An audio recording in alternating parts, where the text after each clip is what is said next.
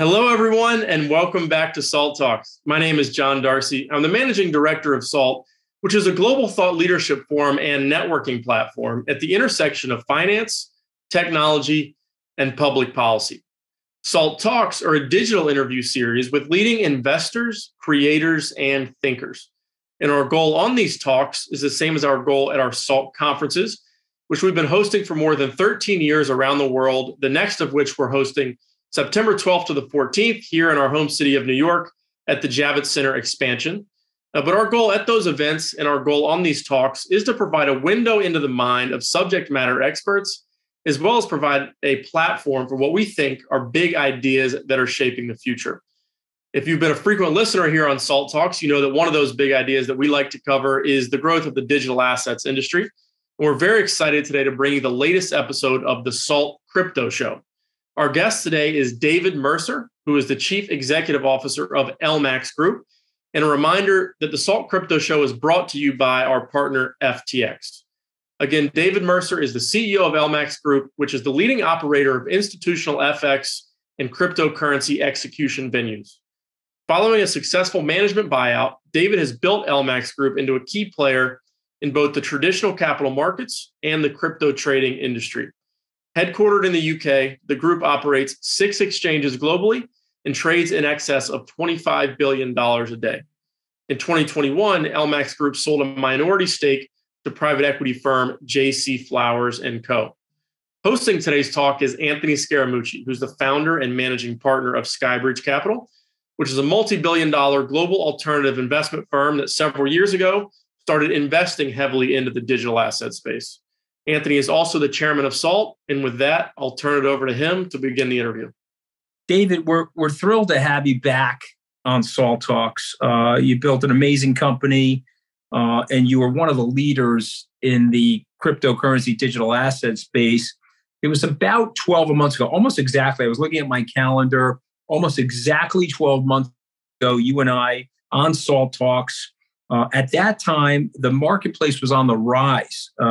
There was an expectation of rapid institutional adoption, and then things changed. So what do you think happened exactly, and where do you think we are right now? Well, good to be here. Good to see you again, Anthony. Look, what a difference a year makes. I'm not sure, I'll be absolutely frank with you. I'm not sure this rapid institutional adoption was ever fact. And you know this, it was more about press inches than what we were seeing in committee inches, right? i.e. committees within the banks and the institutions. Because that's exactly what they do. They move forward, that famous Al Pacino style in inches. So it was never going to be rapid adoption.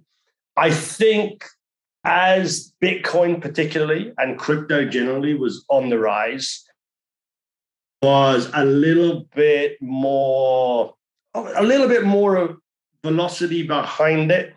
There was people thinking there was that fear of missing out. So certainly there was more committee meetings. So there was maybe the occasional more inches happening. But actually what I'm seeing from the serious institutions, from the banks, is that despite the collapse in the asset price, despite a few well-publicized bankruptcies and failures of stablecoins, those institutions are still progressing inch by inch. So I think the adoption's happening. It's not as rapid as people talked about. It's not as rapid as probably I would hope for. But actually, I look at this as it's not that dissimilar to .com.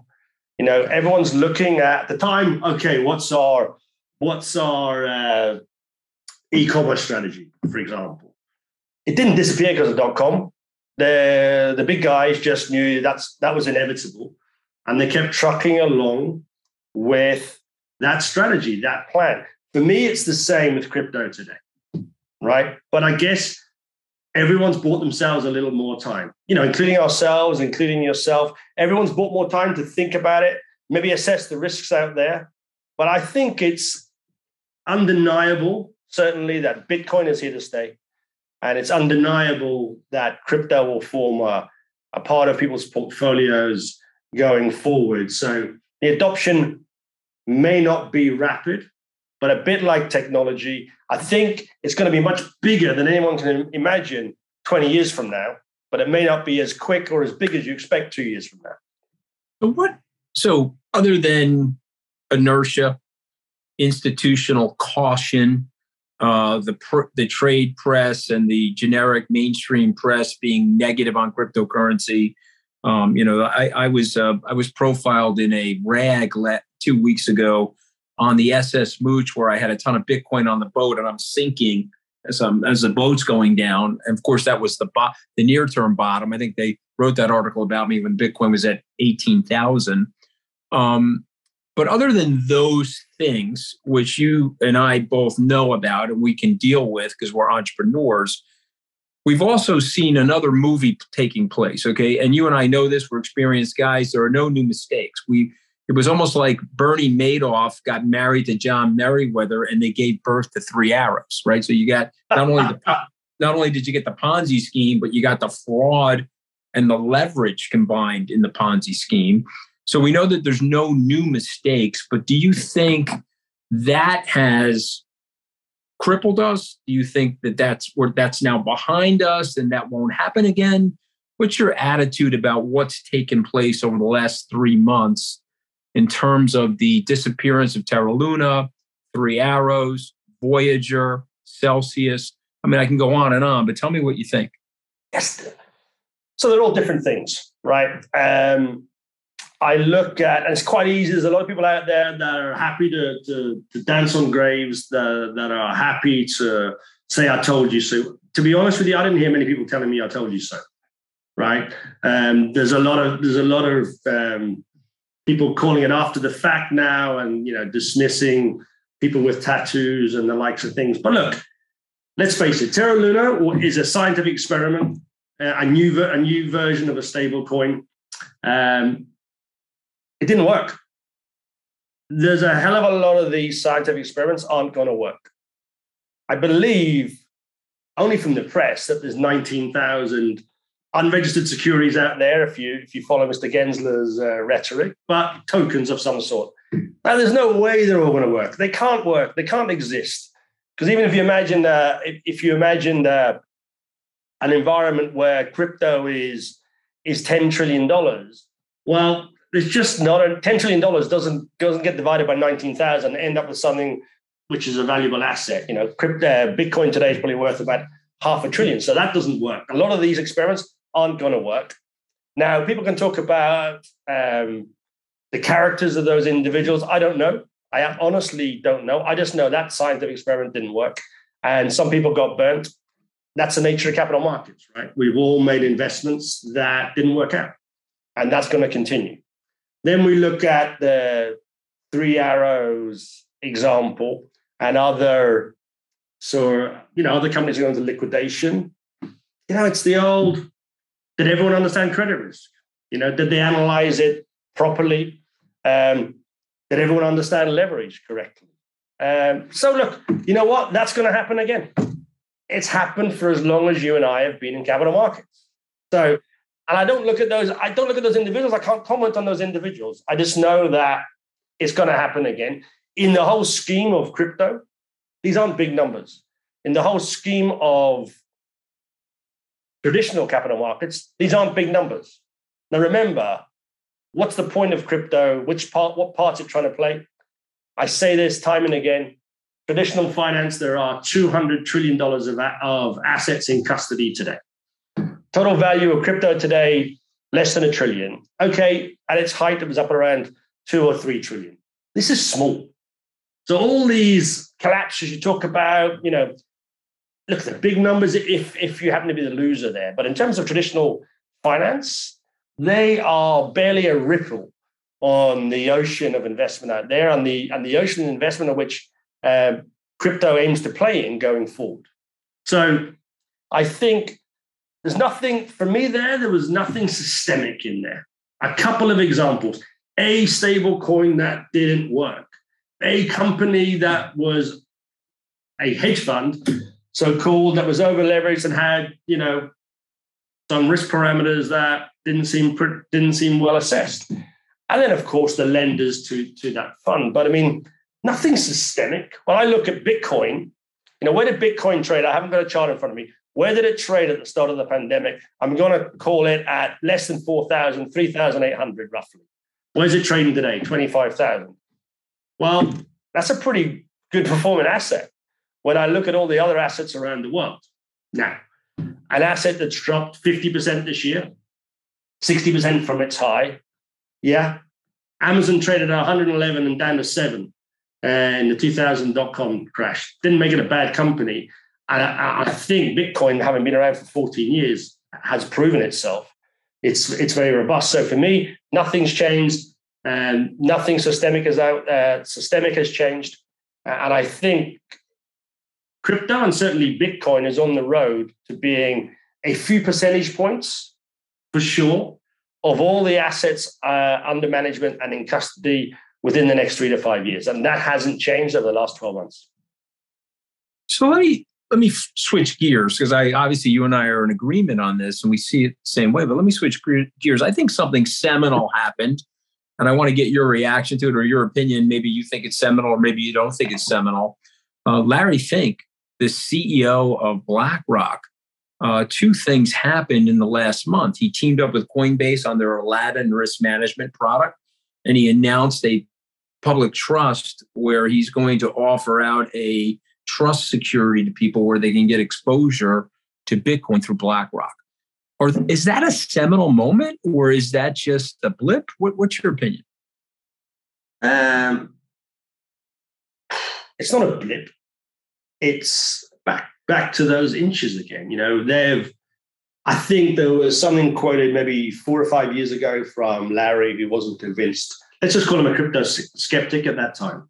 Something's happened that's convinced him, convinced his company to change tack. So I think certainly not a blip. It's the start of something. Not everyone's announced it, but a lot of people are looking at similar strategies. I know because from the banking side, we have 35 banks trading foreign exchange with us day in, day out. And I would tell you right now that 15 of them are inching along with their strategies, and that hasn't changed. So, yeah, look, I think if I was trying to chart the growth of this, it could be a seminal moment. It could be. But I think there's many of them. The Fidelity announcement, the BlackRock announcement, there'll be more to come. For me, the seminal moment will be when ABC Bank says, hey, we're offering the spot and the futures product to all of our customers from this date onwards. And by the way, we are going to be custodians of Bitcoin. For me, that's going to be the moment, the tipping point. But this is it. Look, this is definitely a good thing. If nothing else, I think it's fabulous that the world's largest asset manager is providing access to this new asset class to their client base. And it's sort of secure market access, which always makes capital markets endure, right? And gives people confidence. So I think that's great. I couldn't tell you whether this is the tipping point specifically or not. Well, I like it. Let me ask you just a little bit of hypothetical. What about a cash ETF in the United States? Would that be a seminal moment? Could be. I mean, honestly, to be honest, Anthony, I don't have a view on that. But look, those products themselves have become a lot more popular over the past decade. So again, I think ease of access. I'm going to come back to this time and again. It's all about market access. Every capital market, every product that ever works is about increasing the market access for customers. So exactly that. If that's what the customer needs, like cash ETF, then I think it's going to be a good thing. But because for a long time, it was the trust, the listed trust that was, I'm not going to mention the name necessarily, the listed trust that was the access point. That's turned out to not be a successful trade going forward. So I think cash ETF would be better than that. But it remains to be seen. Have you got any intel on that? You think something's going to happen there soon? I don't. In fact, I was buying Bitcoin late June, early July after the Grayscale announcement. So the Bitcoin got hit when the SEC said they weren't going to allow it. I think the lawsuit is going to be mission critical for the SEC. I don't see how they can win that lawsuit, because if you read the administrative law in the United States, you can't be arbitrary and capricious about the way you regulate. So you've already allowed for a Bitcoin futures ETF, and there's really not that much difference. Okay, the SEC, I think, is going to lose that case, and Grayscale's bringing it. So in the next 12 to 18 months, I do think you end up with a cash ETF. And of course, we have ETPs in Europe and cash ETFs in Canada. The reason I'm asking you this, though, is because I see you as one of the visionaries in space. I see your business as one of the cutting edge groups in the space. Let me phrase a different question. Okay, it's 5 years from now. It's 2027. When you and I look at the applications on the Lightning Network, as an example, they're going up exponentially. So where are we in terms of use cases? Where is LMAX in terms of its business in 5 years as a result of what you and I are seeing, which is despite price volatility, we're seeing exponential growth in applications and exponential growth in development of these cryptocurrencies? Look, I guess I'm a bull. If you look at the wall behind me, the newest, we're sort of 11, 12-year-old company now. The newest one of those is LMAX Digital. It's 5 years old now. Mm-hmm. Unbelievably, it's 5 years old. And, if I look back at the number of participants that traded with us in 2018 versus 2022, you couldn't imagine it. In fact, the first year and a half of our launch, it doesn't even register on the graph anymore because the numbers are so big. You've got, the biggest month we traded 60 billion, and even in poor months you trade in 20 billion of this asset class, and those poor months have been in the last quarter. We were happy at 500 million, a billion back in 2018. So I just expect that to continue, and it's going to be driven. Honestly, I think that the moment we're looking for is banks really entering the space. And sorry, I'm belaboring that point, but if I look at my other brands behind me, they do 50% of the volume on my exchange, right? They provide 50% of the liquidity on LMAX Global, the broker. They're the one group that's missing. So at the moment, it's brokers and it's all the non-banks or the HFTs. They don't necessarily like that phrase, but that's who's trading in the institutional space. And when those institutions are there, there's a retail market and there's wider market access point behind that. I fundamentally believe nothing's changed in terms of bank strategy. And I think if you go and look at all the banks, and certainly there's three things that a bank can do. First thing they can do is invest in it. The second thing they can do is trade it. The third thing they can do is clear it or be a custodian for it. The truth is, at the moment, they're all invested. Not all, but the bulge bracket banks have all invested in blockchain technology, and they've all invested in crypto. So they've made the first step. The next one we're looking for is them trading it and offering trading to their customers. And the third bit is when they say, hey, we're going to bank this thing and we're going to store it. So for me, that's in 5 years' time, you'll say, hey, David, you were pretty smart back then. I don't think so necessarily. I think everyone who analyzes it, who has those conversations, will realize that this is an inevitability. And look, I think it's an inevitability. One thing I'd like to get across is it's an inevitability for Bitcoin. I think it's probable for Ethereum. I cannot speak to 19,000 tokens. And it would be helpful if we actually started to define crypto. Maybe the regulators will do that for us. But when I'm talking about this, for me, every large institution on the street will own, touch, store, structure Bitcoin products 5 years from now. I'm as sure as anything I've been sure about in capital markets, genuinely. But then people say to me, what about XYZ token or Hujima token? No idea, because I need to go and spend a month on each token to understand its utility or its purpose. See, the reason I love having you on, David, is that you have the capital markets experience, you have the insight to where things are going, and you're willing to put forgive me for saying it so bluntly, you're willing to put your ass on the line to tell people where it's going. Okay.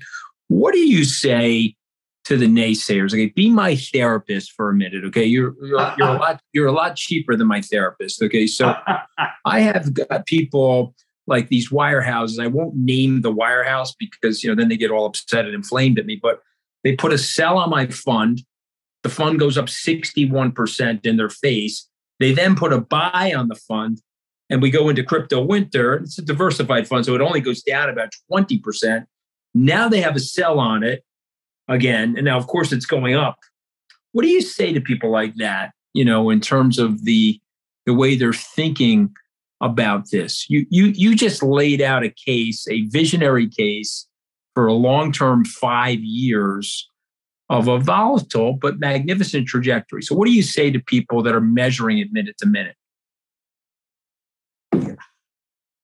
Choose your time horizon. Like every trade you've ever put on, Anthony, right? And don't get me wrong. I know it's tough for you. I know it's tough for your investors. I hope, like everyone who's in wealth management, for example, they always tell you to take a long-term view.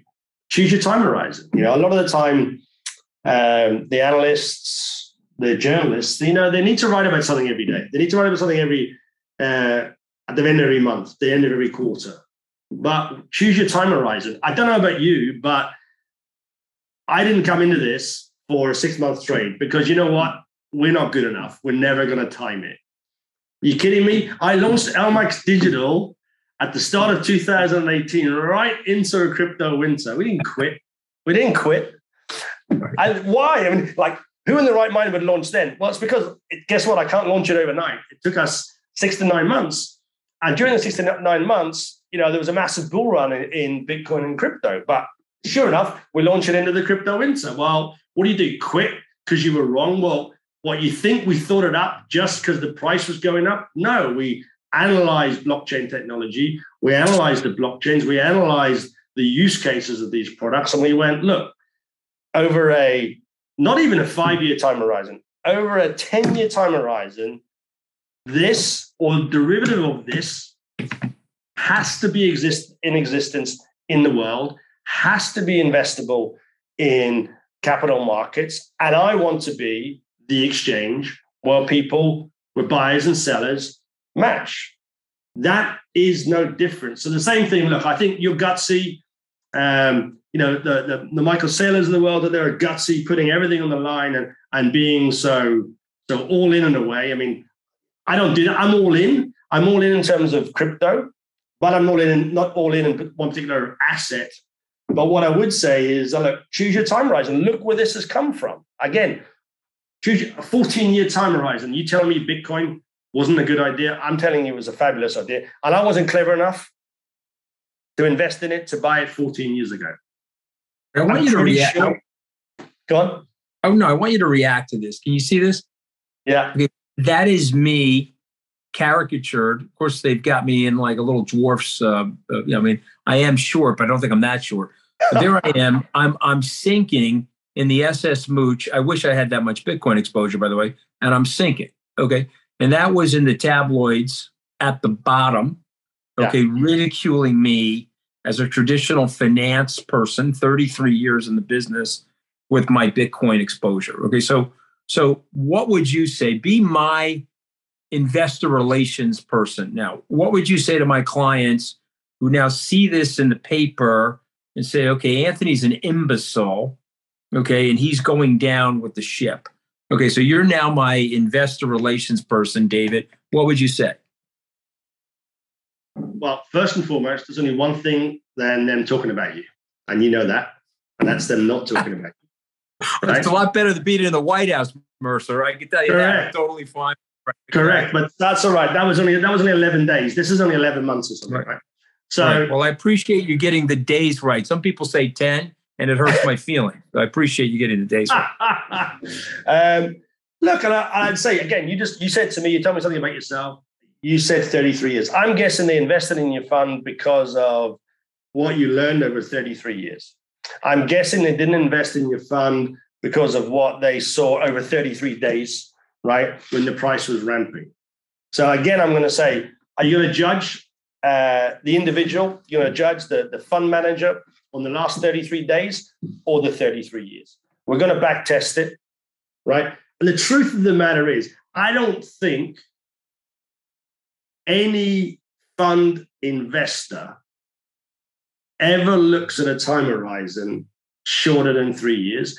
Frankly, if they do, they shouldn't be a fund investor. Yeah, they're in the wrong product. But I tell people that, you know, I mean, they're in the wrong product. I mean, we got guys that are buy, sells, buy, sell. Guys, what are you doing? I mean, just sit tight, you know.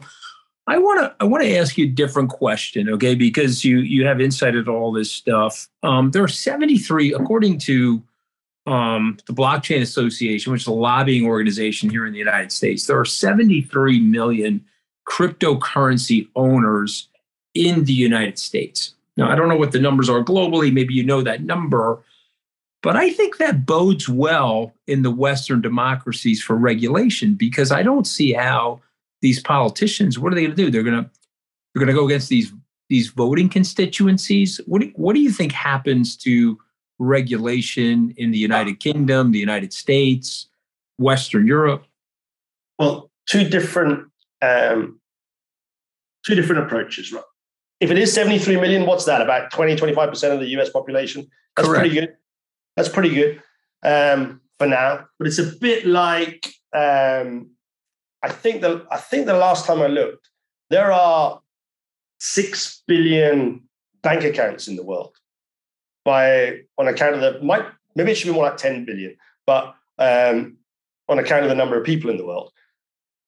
But there's only something like, it might not even be 100 million, it might be 40 million Bitcoin addresses. Okay, that tells you we got a long way to go. There's a lot more penetration. But what I would say is regulation is a good thing.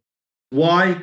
The vast majority of those 73 million people are moms and pops.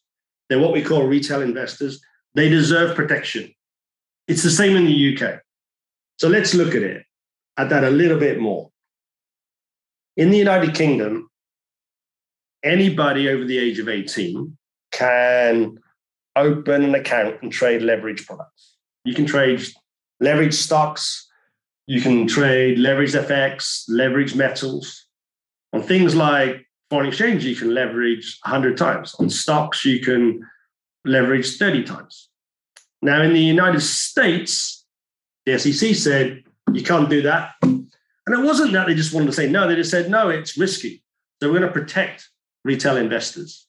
So only eligible counterparties or high net worth counterparties can. Now, you can argue that who's got it right, the UK or the US? I would obviously argue more for the UK and Europe, because what we do is we have to explain the product to customers. There's a suitability test, i.e., have you used it before? Do you understand leverage? Blah, blah, blah. And then you allow people access. I think not allowing people access is a bad thing. So now you've got 73 million people with access. You can't ban it. Like you've said, that to your point, you cannot ban it. So let's regulate it properly and let's protect them. For example, SEC regulated broker, make sure you trade with one of them. Make sure they tell you about the risks. Make sure they show you the downside. Make sure they show you the charts or a magazine with you on the front of it. Make sure they understand what can happen. In the United Kingdom, there's a risk warning that says on leverage, you can lose more than you first invested. Not a lot of people realize that. So let's protect them.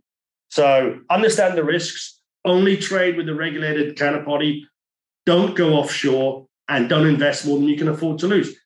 That's a good thing. So I think that's where it's going. And I make you right, the fact that 73 million people means that they can't just delete it, right? And they've got to find a box to put it. Now, whilst you mentioned regulation, my personal belief is we have boxes to put it already. Just choose one, right? Choose what these products are. For me, Bitcoin's a currency, by the way. Everyone disagrees. They're going to make it a commodity. I'm not quite sure what's a commodity. I think it's a currency, but it's fine. Regulate it as a commodity and we're done, right? We understand the rules of the game. Ethereum, everything else, probably securities, every token security, regulate as securities. Then let's follow that law, follow those regulatory frameworks, and ergo, you have the protection for retail investors, right, for consumers that you require, and you have a framework which allows the institutions to invest, to trade with like-minded participants. So I think that's where it's going. In the United States is leading the definition of these assets right now. I'm really indifferent as to which regulator wins at the arbitrator, what do they call it? The allocations committee. Personally, my personal belief is that the SEC, the CFTC, and the Fed will all have a part to play in future regulation, depending on what the institution does for a living. Okay, I think it's very well said. Before I let you go, let's have a little bit of fun. Okay, do you want Elon Musk to buy Manchester United? I hope so, because I'm a Liverpool fan, and he'll destroy it even more. I knew I was going to get some kind of sports reaction from you. Okay? I mean, look, I think there's nothing wrong. As a Liverpool fan, I think there's nothing wrong with Manchester United right now. We love what the Glazers have done to Manchester United. Love it. Yeah. Yes. Okay. That's obvious. Okay. I don't think he's buying it. But let me ask you this, okay, before you go. Does it really matter what Fed policy is for the cryptocurrency markets? Meaning the day-to-day management of the Central Bank of England or the Central Bank of the United States. Does it really matter? No, I generally don't think so. I don't either, David, but I want you to explain to people before you go why it doesn't matter. Because people are so Fed-centric. They're so managing their markets and the portfolio pursuant to the whims of the Fed, the inflation data yesterday, blah, blah. Look, it has an effect on every market. But for me, I just look at, how do you split your portfolio? How do you manage that, right? So interest rates go up. What's the effect going to be on stocks, on commodities? We end up in a risk-off environment. Okay, Bitcoin, crypto is part of that right now. So a lot of this dump is nothing to do with crypto right now. It's to do with three things: rates, Russia, recession, right? Somebody brighter than me was going to say, it's this much of the price. I'm going to guess at least 50% of the sell-off of crypto, maybe more, is due to those three things. So, look, there's an impact on what they do, but I've never thought, we shouldn't be evangelists. We shouldn't sit there and say, yeah, Bitcoin's an inflation hedge. It clearly isn't an inflation hedge, right? When we're in a risk-off world, right? It clearly isn't. It can be, as it becomes less volatile, as it becomes more a store of value.